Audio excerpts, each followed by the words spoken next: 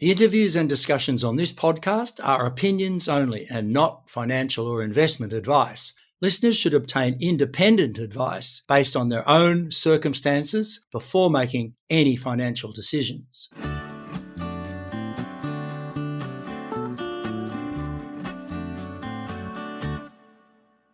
Hello there, I'm Peter Strachan. Welcome to this edition of Stockhead's Rock Yarn. Pilot Energy aims to leverage its position in oil and gas assets offshore Western Australia to develop value-adding business opportunities. To update us on both the company's petroleum production and exploration work, as well as its new energy initiatives, we're pleased to welcome the company's chairman, Brad Lingo. Brad, Pilot has a 21% interest in the 600 barrel a day Cliff Head oil field offshore WA. A technical review of the licence, WA 481P, has revealed potential for discovery of additional oil and gas. Can you outline what's been found and how the Cliffhead joint venture plans to move ahead to add value here? Peter, it's very good to give you this update. The Cliffhead oil field sits in the Commonwealth permit WA31L, and Pilot holds 100% of the surrounding exploration acreage, WA481P. Right. Cliffhead, when it was discovered, basic recoverable 15 million barrels. It's got about a year and a half left of production. There's some potential small unaccessed oil, but we've looked at bringing in farming partners over the last couple of years, we in Triangle, and there really hasn't been a lot of interest in pursuing that. Quite different in the surrounding area in 481P. Cliffhead lookalike oil prospects heading further south. We've got two undeveloped discoveries already in the block. The Franklin gas discovery due north of Cliffhead, and even further north, the undeveloped Dunsborough oil discovery. But when we go due west of Cliffhead, there's a big gas prospect complex called Leander Reef. And just within the Leander Reef cluster, it's a faulted structure. We've identified there's about a TCF of prospective best estimate gas in place, 450 petajoules recoverable. And then we have two identical prospects on that same trend to the south, Harrier and Hawk, that are of comparable size. So the total best estimate prospective resource on those leads and prospects are about 1.5 TCF of gas. The Leander Reef complex is quite interesting because it was originally drilled by Diamond Shamrock in 82, 83. It was, from a drilling operation perspective, pretty much a nightmare well, including interruption of drilling by a cyclone. And it was targeting shallow oil in the Dongra sandstones. Ultimately, that was unsuccessful. And as Diamond Shamrock drilled the rat hole to run the logs, they had to deepen the well. And as the well got deeper, started seeing elevated gas readings. We've done a full reinterpretation of the block. 481 has quite extensive 2D seismic, but we are going to be shooting 3D seismic around the Cliffhead production permit and covering the Leander Reef and those Harrier and Hawk gas prospects prior to drilling a well in mid-2025. But part of that reinterpretation is identified that we've got a big undrilled section that's the equivalent of the Kinea sandstone. That's the real big gas prospectivity play in the onshore North Perth Basin. So it's really a lookalike once you cross over that Geraldton Fault, where you've got the Geraldton Fault, that Cliffhead horse structure that really is a bit of a regional high, and therefore why it was a migration focal point for oil.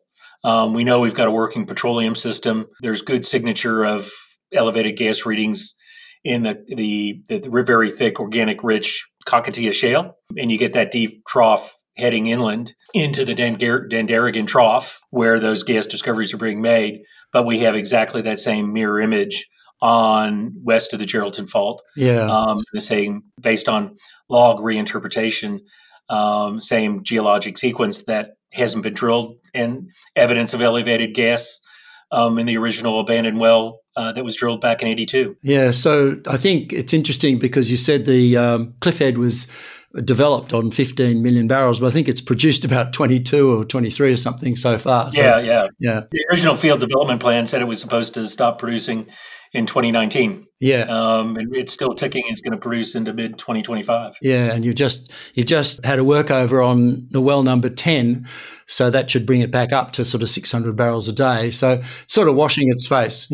Yeah, and in fact, there is some significant upside as we complete that Cliffhead 10 workover.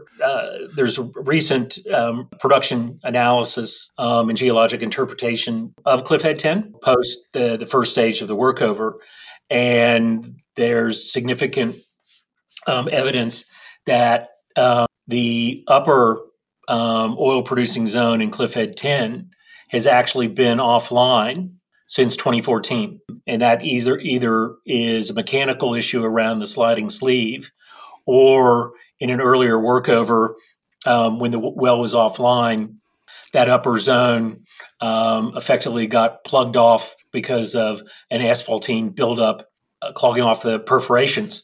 Yeah. So Triangle's actually doing a wash on that. There is some significant potential that upper zone could come on quite strongly. Yeah.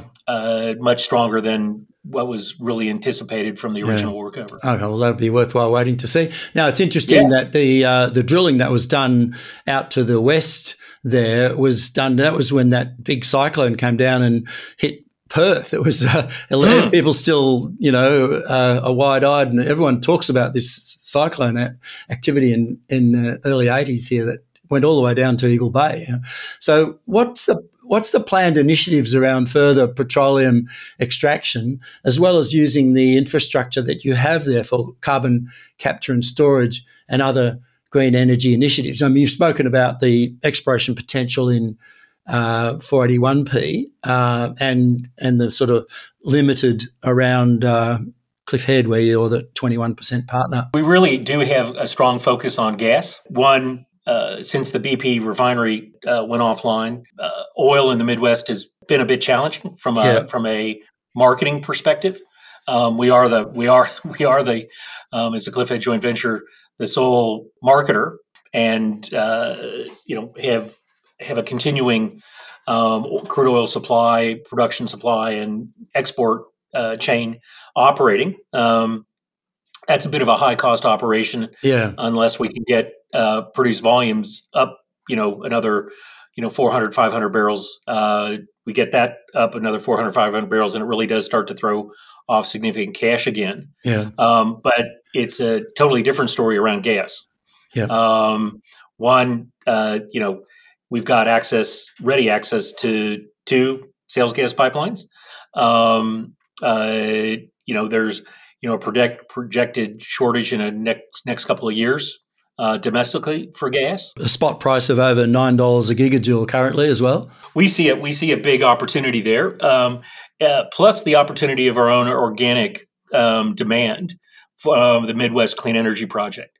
And I think this is one of the points we really like to highlight. And I think we spoke about it earlier about Franklin and the fact that, Franklin and a lot of that deep North Perth Basin gas has, elevated CO2 levels. So a lot of investment has to go in to process that out. It's really interesting. The technology platform that we've chosen for blue hydrogen, blue ammonia production, using the 8 Rivers Capital AFC Clean Power and 8RH2 technology. One of the little known things about it, and we're beginning to highlight it to players, is that we can take CO2 rich gas, and we can take CO2 rich gas. We can also, in the processing and utilization of that gas, provide over 99% carbon capture on a very low cost basis. So to put it in perspective, one of the nearby projects in the North Perth Basin, based on their November 2012 greenhouse gas management plan, as they go to produce they've told the WA government they're going to have scope 1 emissions of 700,000 tons of CO2 to produce 1.4 million tons of ammonia. Our same project producing 1.2 million tons of ammonia has, because of the technology platform and that utilization of even high CO2 gas, we'll only have 16,000 tons of scope 1 emissions because we have that integrated carbon capture and storage solution with the Cliffhead CCS project. Brad, isn't with the Franklin gas field, which is really a sort of CO2 field with a bit of methane in it, isn't it advantageous to have that CO2 when you're manufacturing ammonia? Yeah, it is. It is. And that's why it would even be more conducive using that 8 Rivers technology. And that's one of the things about the 8 Rivers technology. It can take natural gas with up to 70% CO2 content. So, Brad, look, just step back, and from an energy and thermodynamic standpoint, I'm just wondering, how would the Midwest Clean Energy Project to manufacture blue hydrogen stand up? And, a lot of people would say it would just be easier to use the methane as a fuel rather than go to blue hydrogen. Yeah, in a sense, on a pure energy balance perspective, if you don't have a management of the CO2 at either your point source of production or a management of the CO2 at its point source of use. So, ideally, you would, have, really good industrial hygiene and make sure that you're not venting CO2 associated with and stripping out a lot more CO2 when you produce sales gas, but equally being very aggressive on your ability to capture CO2 in using the natural gas either as a feedstock or for chemical production, ammonia fertilizer production, or as a combustible fuel. And that's one of the things that using it as a combustible fuel, that 8 Rivers technology is also solved, because when you use it in that 8 Rivers technology, the CO2 you produce comes out supercritical, and you don't need any other capture or parasitic energy demand for that CO2 to be in just the right form for carbon sequestration. So you'd be looking to use the Cliffhead reservoirs, the depleted reservoirs, as a storage vessel effectively for carbon dioxide, yeah. Absolutely. As we say, it was a warehouse for oil for millions of years, and we want to turn it into a permanent vault for CO2. And you might get a little bit more oil out of it as well. You might. And, one of the things I think that makes Cliffhead quite unique as a carbon capture and storage asset is that by the time we go to carbon capture and storage, we'll have a 17-year injection history, because all the water that was ever produced out of Cliffhead, plus makeup water to make up for the oil removed, has been re-ejected. So we know exactly how that reservoir behaves. And so it's going to be a continuing operation in the future of injection of CO2, but maintaining the pressure in the reservoir as it is today by continued water production. And with that continued water production, there's likely to be continued oil production associated with it. So, Brad, can you tell us a little bit about the sort of black box of this technology that you're planning to use? What 8 Rivers is 8 Rivers Capital. It's a private equity clean energy incubator. In the mid-2010s, they hooked up with a quite a advanced thinking power engineer, and he from Yorkshire, who named Roddy Allam, who identified that this whole issue about the creation of CO2 and then the post capture, and a post capture for a 10% CO2 emission stream from power generation, you could be using up to 20 to 30% of your power generated from that to just manage a CO2 capture. So he turned the entire equation around on its head and said, actually, we're going to focus on oxycombustion of methane, natural gas, to produce a supercritical CO2 stream, and use that supercritical CO2 as actually the driver fluid for power generation. Oh, okay. Now that had three main advantages.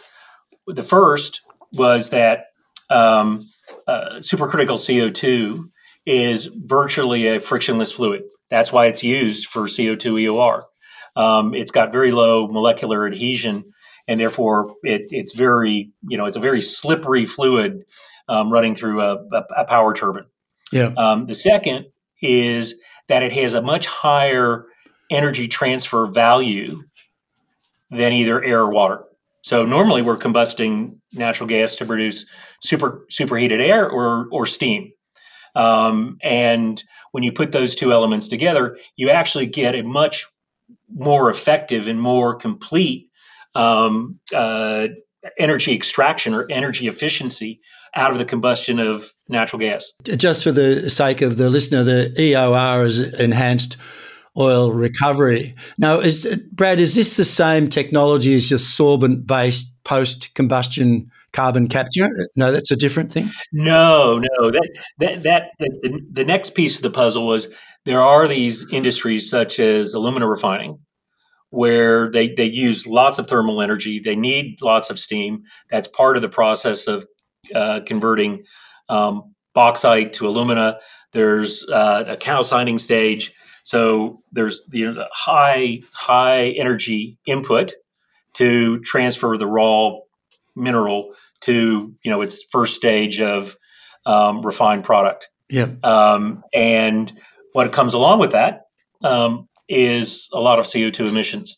So Svante Technologies out of Canada, they started to focus on how can we deal with businesses like alumina refining, cement manufacture, to deal with what are large volumes of flue gas with 10 to 15% CO2 concentrations, and how can we effectively capture that CO2 out of those big volumes. Yeah, that's a completely separate project to do that and offer that as a service and integrate it with your Cliffhead storage facility. Exactly. So at the end of the day, we're providing an ability to store, but to be, kind of a full service provider, we also need to assist and direct emitters to make them aware of how they can best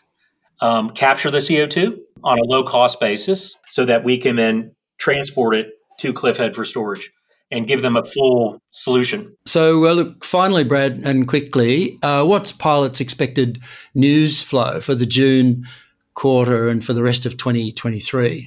Look, the big couple big things. We are in a expression of interest process with prospective partners to join us in the Midwest Clean Energy Project, both the CCS project and the Clean Ammonia project, and that process is going quite well. So there's some potential news flow around that. We also have our regulatory approval process that we're going through with NOPTA to get the approval for the CCS project.